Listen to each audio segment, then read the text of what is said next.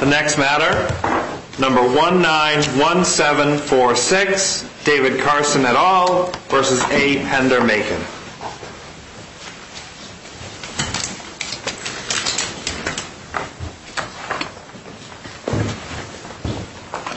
Thanks, Tim.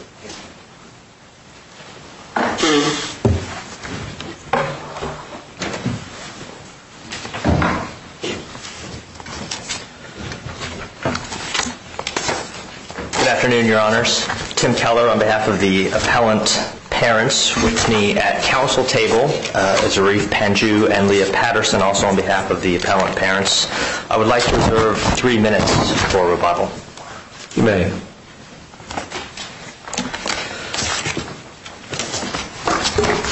The parents here, like the parents in Hewlett, in light of significant and recent U.S. Supreme Court precedent, are asking this court to reconsider its prior precedent.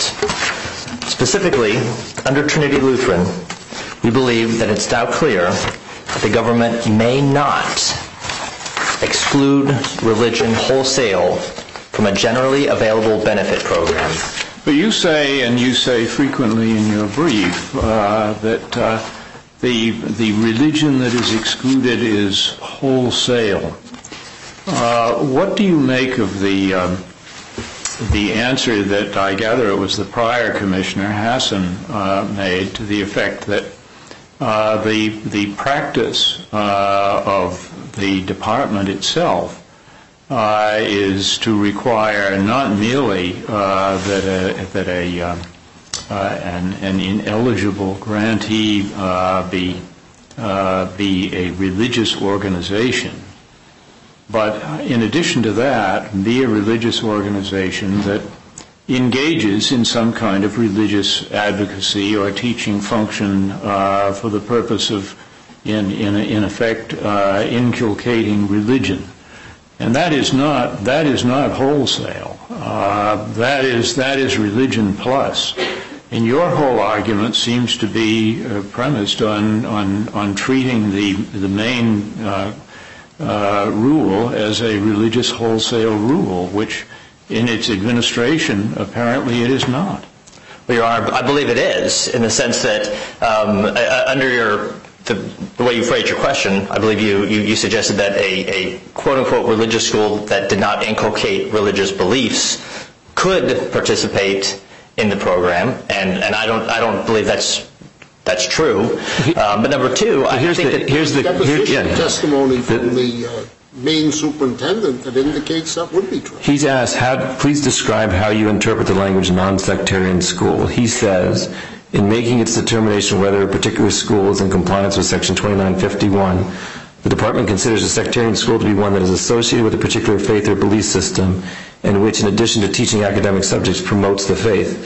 While affiliation or association with the church or religious institution is one potential indicator of a sectarian school, it is not dispositive. The department's focus is on what the school teaches through its curriculum and related activity and how the material is presented. Well, Your Honor, it sounds to me that if that is indeed the position of the current commissioner, that position itself would violate the Establishment Clause, because it's preferring one type of religion over another, and that's explicitly excluded. What type of religion is it preferring? I mean, the benefit that Maine is offering is a publicly funded secular education.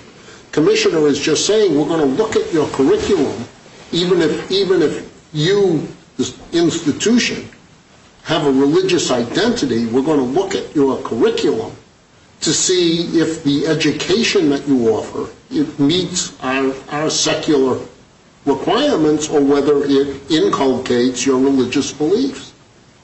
Well, Your Honor, there's no dispute here that the schools that my clients wish to attend using the tuition benefit satisfies the state's curricular requirements, the basic educational requirements.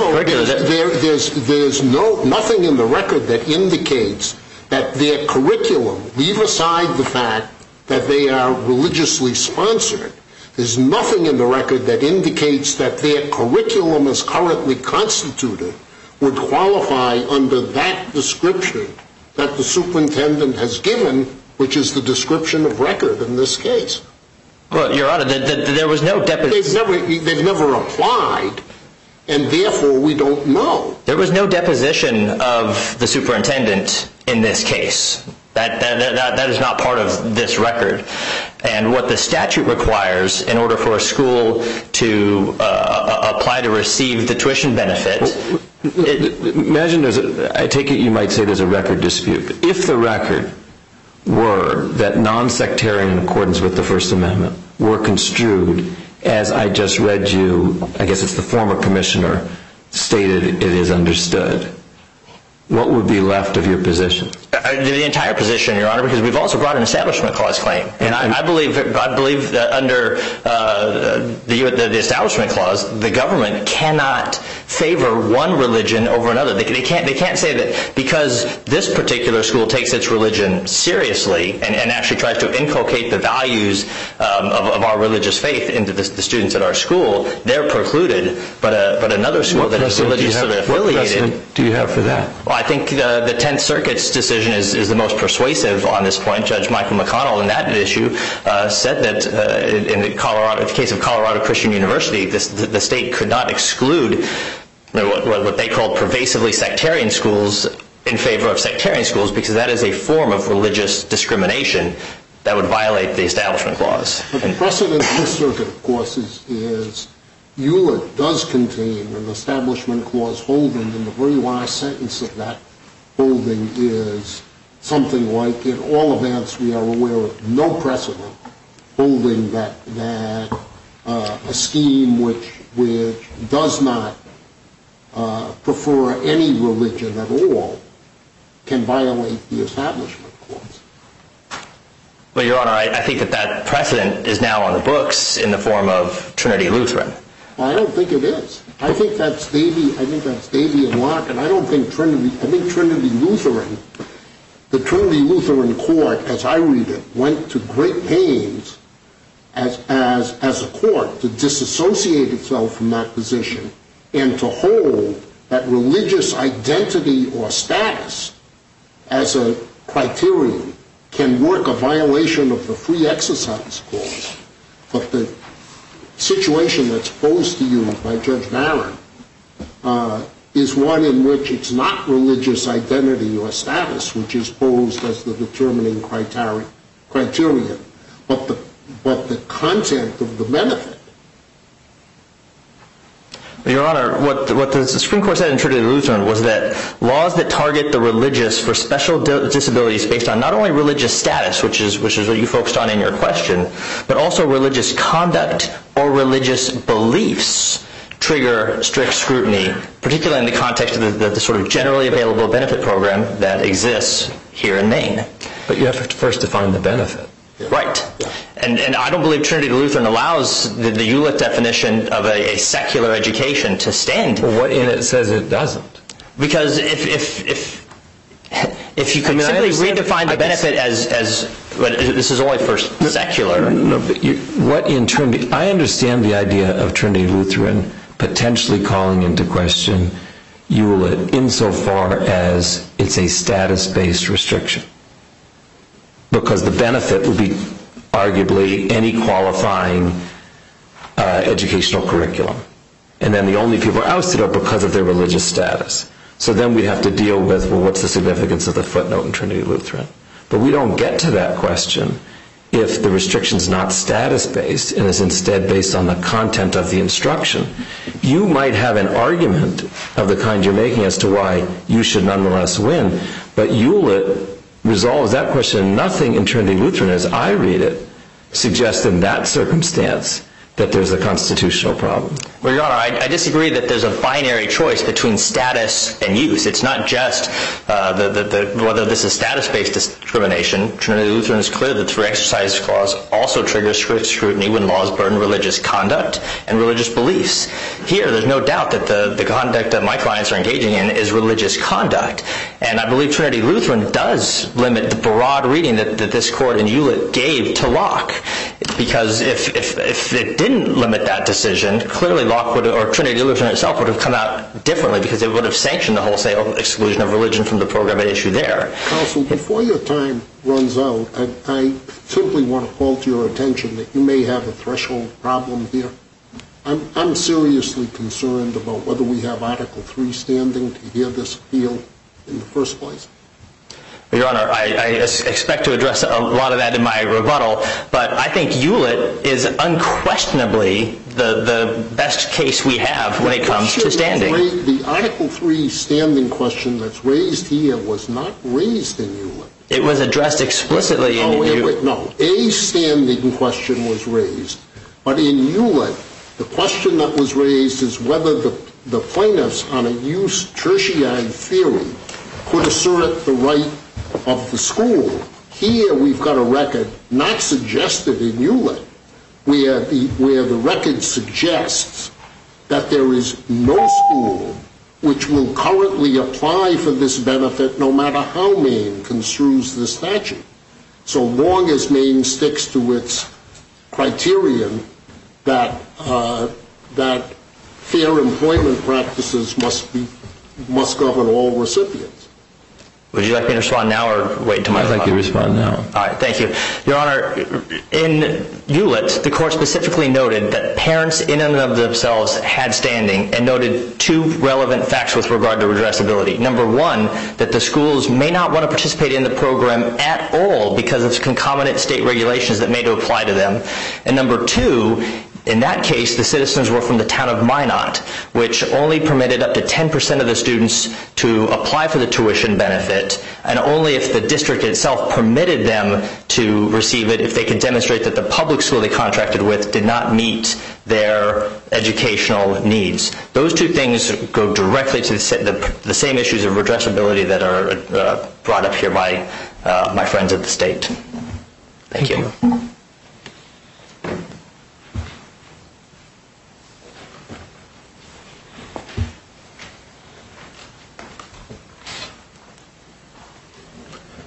May it please the Court, Vivek Suri for the United States. I'd like to begin by explaining why the state of Maine's interpretation of its policy in this that's been advanced so far in this case is actually distinct from the way they've applied it in the past, as borne out by the record in this case. And then after I do that, explain why that's clearly unconstitutional under Trinity Lutheran, I'd like to turn to why even the version of the policy they have defended in this case is also a violation of Trinity Lutheran.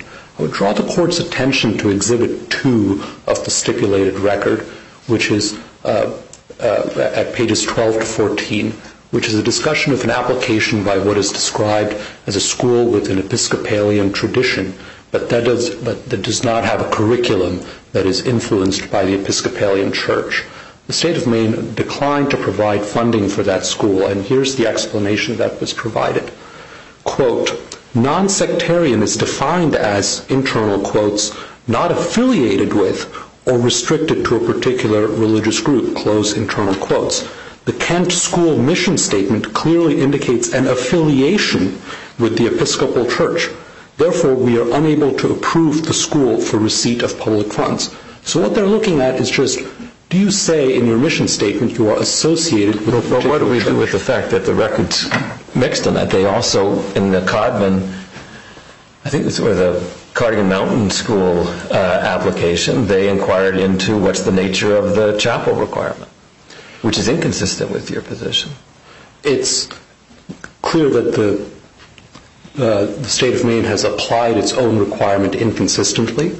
And so if you want to look at what the Maine Supreme Judicial Court has said, rather than at what the commissioner has done in different cases, we could look at that instead. I draw the Court's attention to Bagley against Raymond School Department. This is in 1999. Here's what the Maine Supreme Judicial Court said. The tuition statute explicitly excludes only those private schools with religious affiliations. And later, in the same opinion, it does not place any restrictions or limitations on the use of the funds or the content of the course offerings. So I think it's quite clear, if you look at what the Maine officials have done in at least some past instances, and at what the Maine Supreme Judicial Court has said, that this is a restriction on what the nature of the institution might be. But in a case of that kind of inconsistency, in which there certainly are examples in which they have taken what I call a religion plus position, aren't we entitled to decide the case on the basis of the Hassan statement, which is uncontradicted, not qualified in the record by the Maine Department, and go on that basis? First, I think it is contradicted by the other evidence from the record that I've just recited. But second, let's put all that evidence aside and concentrate solely on that statement. I'm happy to explain why we think that too would violate Trinity Lutheran, although we acknowledge that that's a harder case, and especially given Hewlett on the books, we might be pushing at the edges of what we can extract out of Trinity Lutheran in that circumstance. But I'd say even with the policy as now described by the state, there are at least two problems. The first is that they're still saying that religious affiliation is taken into account as a negative factor against the institution. This is a potential indicator. It doesn't say negative factor. It's a potential indicator that can lead to the disqualification of that institution from receiving benefits. So at least to that extent, we think it is unconstitutional. But in addition, when they say the department considers a sectarian school to be one that is associated with a particular faith or belief system and which, in addition to teaching students academic subjects, promotes the faith or belief system, I think that would sweep in a school that, for instance, taught math, science, social studies, and English throughout the day, and that at the beginning of the day had school prayer, and at the end of the day had some kind of religious activity, but through most of the time was engaging in secular instruction. Well, why isn't that just that's just not within the scope of the benefit?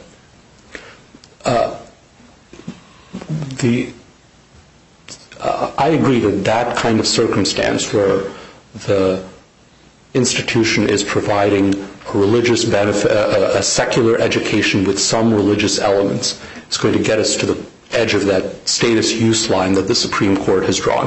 But I think the best place to look for why the anti-establishment interests can't outweigh the interest in avoiding that religious element. It doesn't have to be an anti-establishment even, just a different benefit. We just don't want to fund that. I don't think that the court's cases have gone quite that far. If you look, for example, at the speech cases, where the state says we won't fund religious speech or speech from a religious viewpoint because we don't like the religious... This isn't the forum. I agree. I'm merely drawing an analogy to those cases to explain why the burden on the individuals cannot be justified by the anti-establishment interests that the state has asserted. And I think even when there are some religious elements and some secular elements mixed in, to the extent the state is denying the benefit for the secular elements, there is a burden, because what the state is saying is as long as you are teaching math, science, and English, you still don't get the tuition for that if, in addition to those, you also do some religious things at the school. That's where the burden comes in. And that's where we have to weigh the state's anti-establishment interests under the current precedents, and that's something that the state can't do. Before you sit down, in your brief, if I read it right, you don't seem to mention the footnote in Trinity Lutheran that limits it. Am I right about that you just didn't mention that footnote? I don't recall our having mentioned that footnote. That's right. So the footnote's pretty significant, and at least warrants some analysis by the Solicitor General of the United States as to the significance of that limitation. So could you offer us the view of the government as to what we are to make of that footnote and what the actual holding of Trinity Lutheran is, particularly because you're aware we have a law of the circuit doctrine and we can't deviate from Hewlett unless there is a court case that actually decides something that requires us to. So the issue of what Trinity Lutheran actually held is obviously directly relevant to this case, but you don't seem to address it. The footnote states that the court did not address religious uses, and we're not contending that the court needs to address religious uses in this case. We've rested our argument on religious status. So to that extent, the footnote isn't even pertinent to our argument. There's the other part of the footnote that talks about playground resurfacing. Now, that part of the footnote should be read in the context of the rest of the opinion. The rest of the opinion states that discrimination on the basis of religious status is odious to our Constitution. I don't think the footnote can plausibly be read to suggest that the court was saying that discrimination is odious to our Constitution on the playground and not odious off the playground. Rather, the footnote is describing what the circumstances before the court in that case were. But does the footnote do anything other than place playground resurfacing in the same category as police protection and fire protection and so on? No, I don't think that would be the right way of reading the footnote. Rather, the court announces its principles in the opinion. Those principles are applicable in other cases. And the footnote explains that the result that the court has calculated under those principles is what they've calculated in the context of playgrounds. Courts still have to apply those same principles in other contexts, and maybe that leads to different results, maybe not. But the relevant principles still control in those other settings.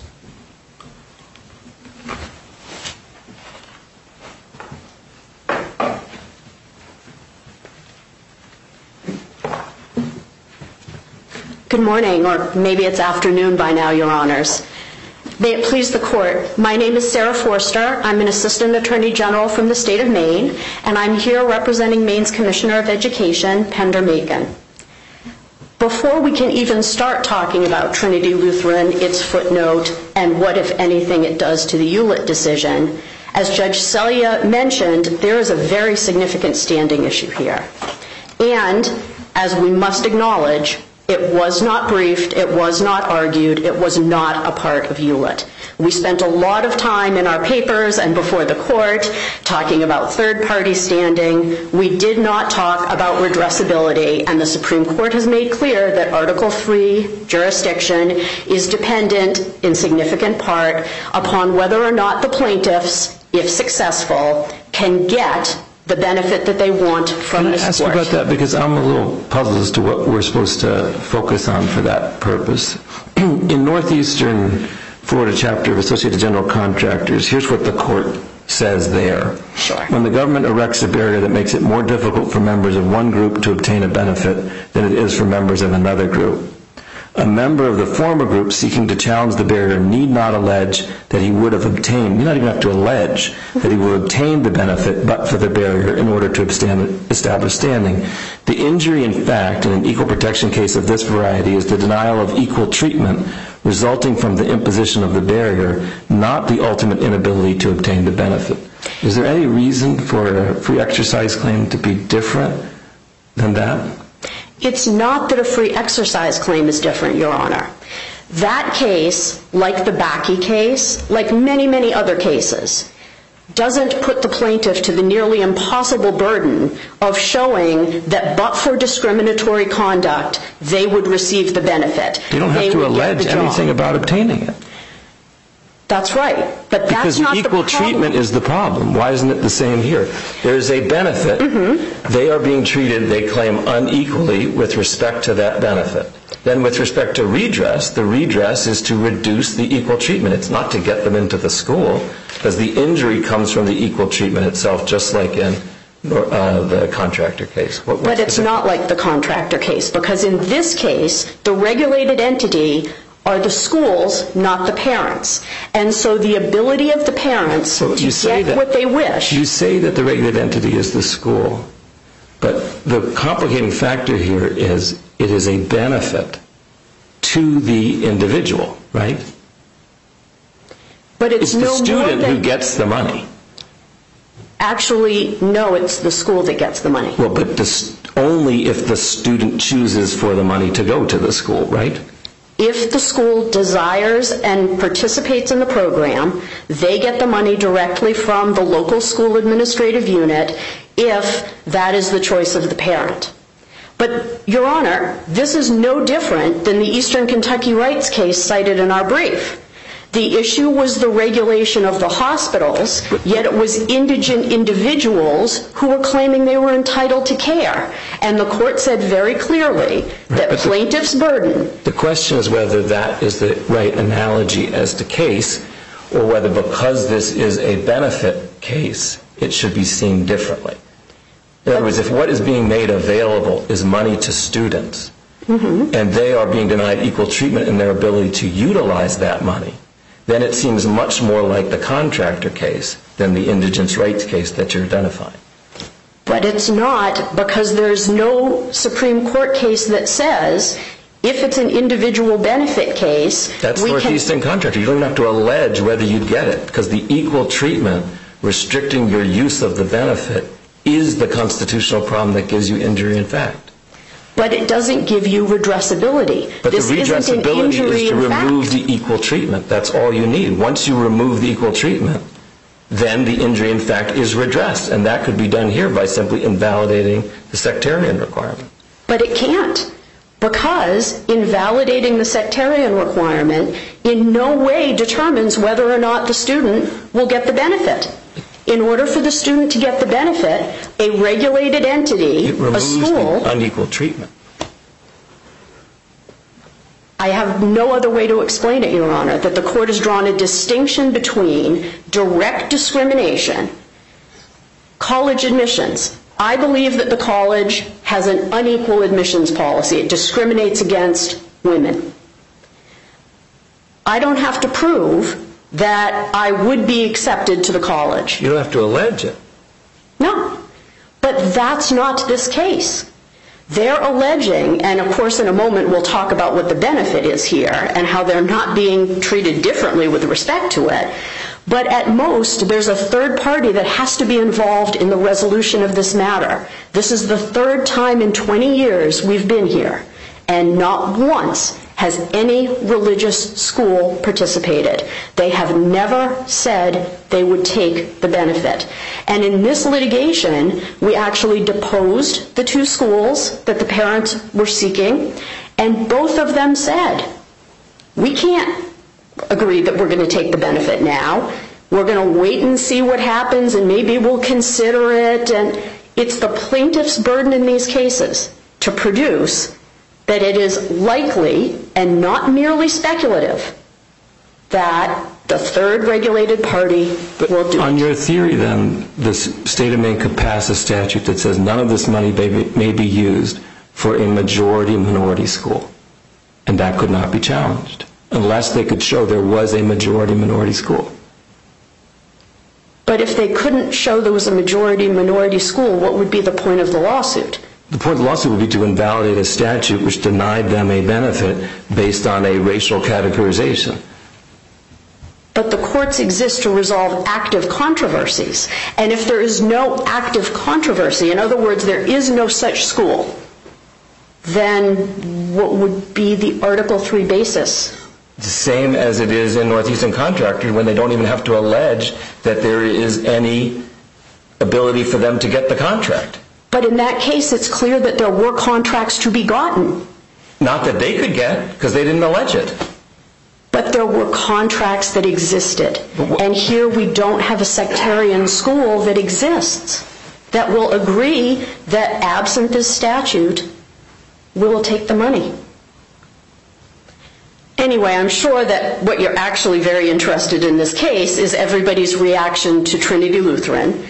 And we would like to state... Just one more last point on standing, because it does matter. There's definitely a contingency aspect, even in Hewlett, to the standing issue, because we acknowledged when we said that there was standing, and we had to have thought about all dimensions of standing, because that's on us to figure out. We cited all of the prongs of standing, including redressability.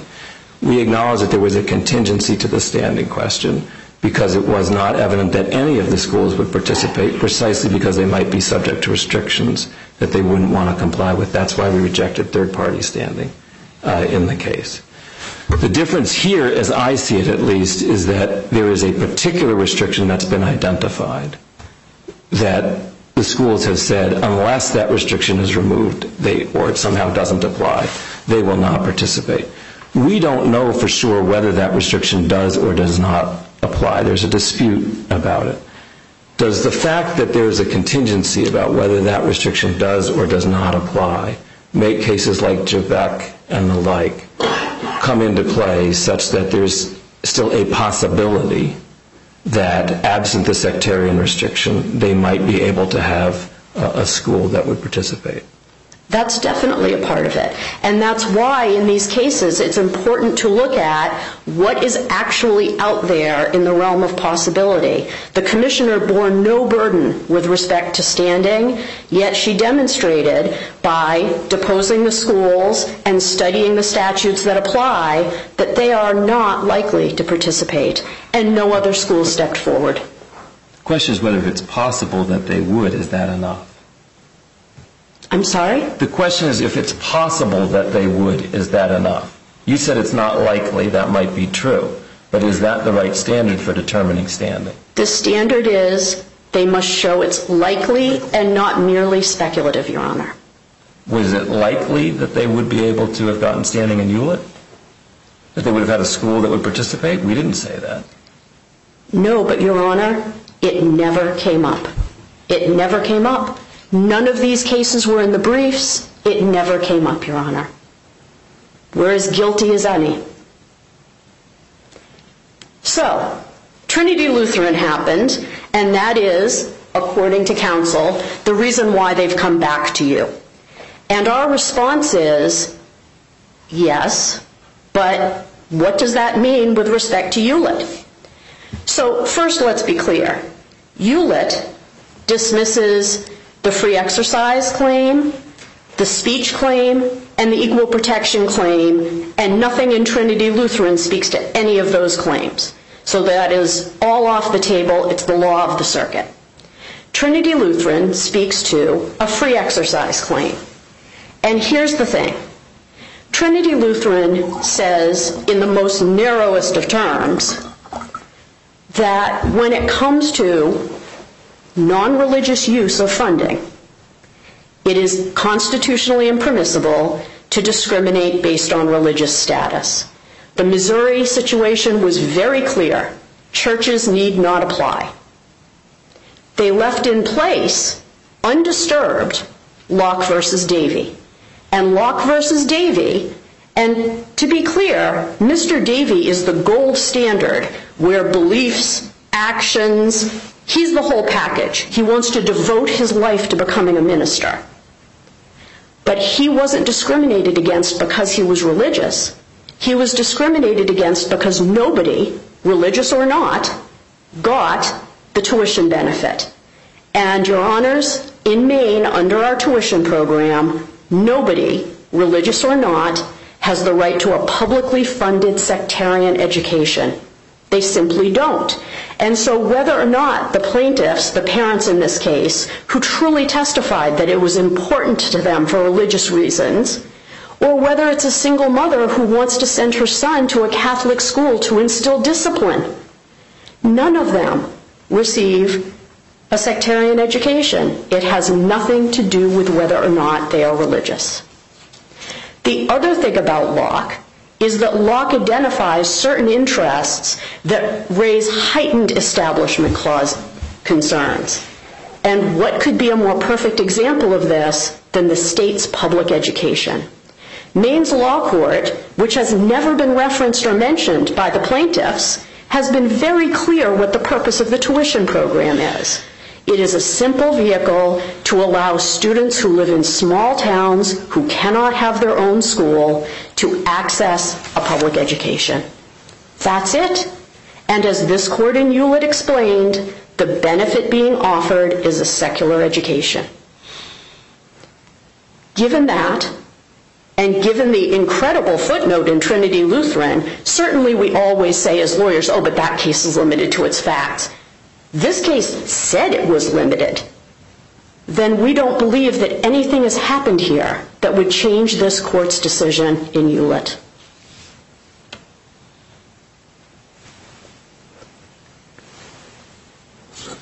Okay. If Your Honors have no further questions. I have just one last one on standing. in Northeastern Florida chapter, Associated General Contractors, right after they make that equal benefit point, they quote from Turner versus Fooch, which says, we may assume, this is a restriction on the ability of a person to serve on the Board of Education on racial grounds. We may assume the plaintiff have no right to be appointed to the Board of Education, but they do have a federal constitutional right to be considered for public service without the burden of invidiously discriminatory disqualifications. So why isn't that the same logic here, as I understand their claim, which is that there is a restriction, they claim, religiously based, hostile to the religious beliefs they have, and whether or not they actually would be able to get into any school, they can't use the benefit simply for that reason. Because the question is not whether or not they're able to get into any school. The question is whether or not any school, even if the law were changed, would offer... But isn't that the same as in Turner? The person wasn't qualified, they assumed, for the Board of Education. So getting rid of the restriction would have no effect at all. Your Honor, I don't see how that squares with the line of cases cited in our brief, where each time, even though they're claiming an individual right to something, they get diverted by the concept that there is a third party being regulated. Because those are all cases which the third party is regulated, not direct regulation of the party seeking standing. And here the claim is the student is being directly regulated by the restriction on the money she would like to use. But that's not what's happening here. That's not what's happening here at all. The student has the choice of all of the schools that are in the tuition program in the same way that a non-religious student who wants to participate in the tuition program has a choice of all the schools. Now, both these students, the parents here's children, and that other child may want to go to one of the Christian schools.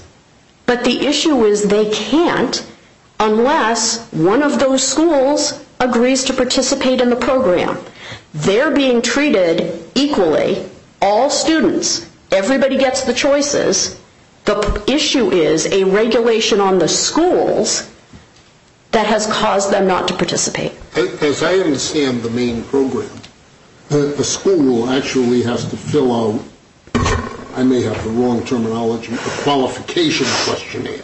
They have to fill out a piece of paper and file it with the Commissioner of Education in an effort to get the Department of Education to say, you qualify for these tuition reimbursements if the students apply to your school. But doesn't the student have to act first? In other words, the way I understood it was the student chooses the school, and then in order for the school to get the money, the school has to qualify.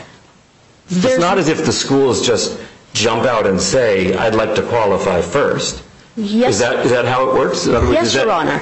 The way this has worked in practice over the past 20 years is that schools apply annually to the Commissioner of Education to be included on the list of public schools that are available to receive public tuition dollars. But if you haven't applied and a student selects you, what then happens?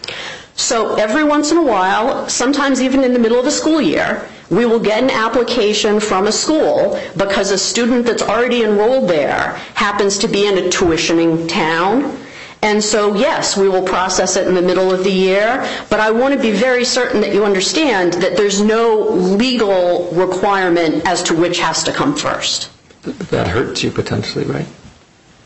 I don't know that it has really anything to do about it, because the reality is we've had 20 years worth of time here, and no school has ever fought exclusion. It hardly ever comes up, Your Honor.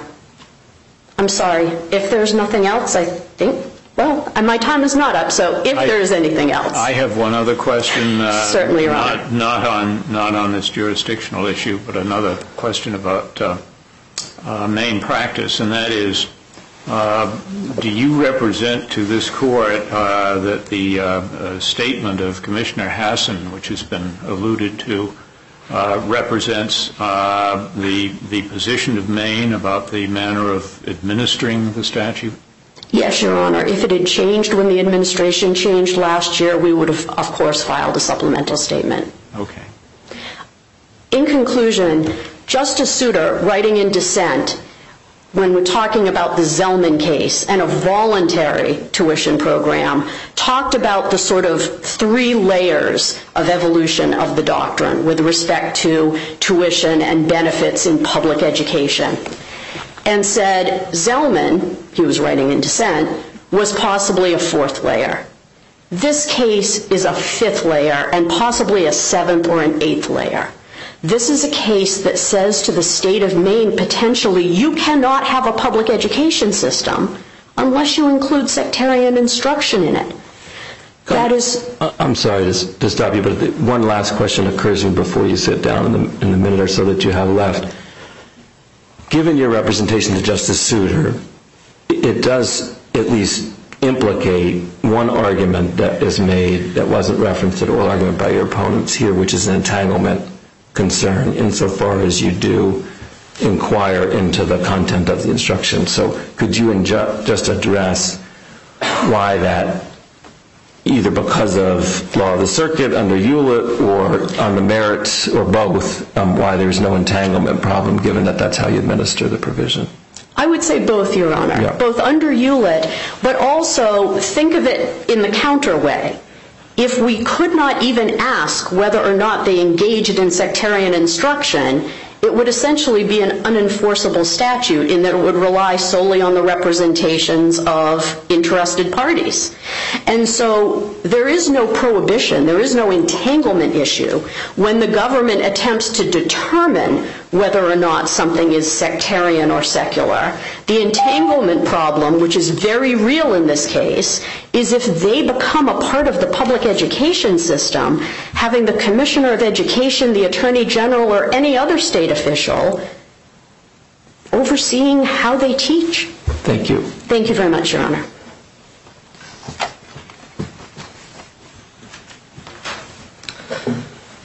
I have 2 points.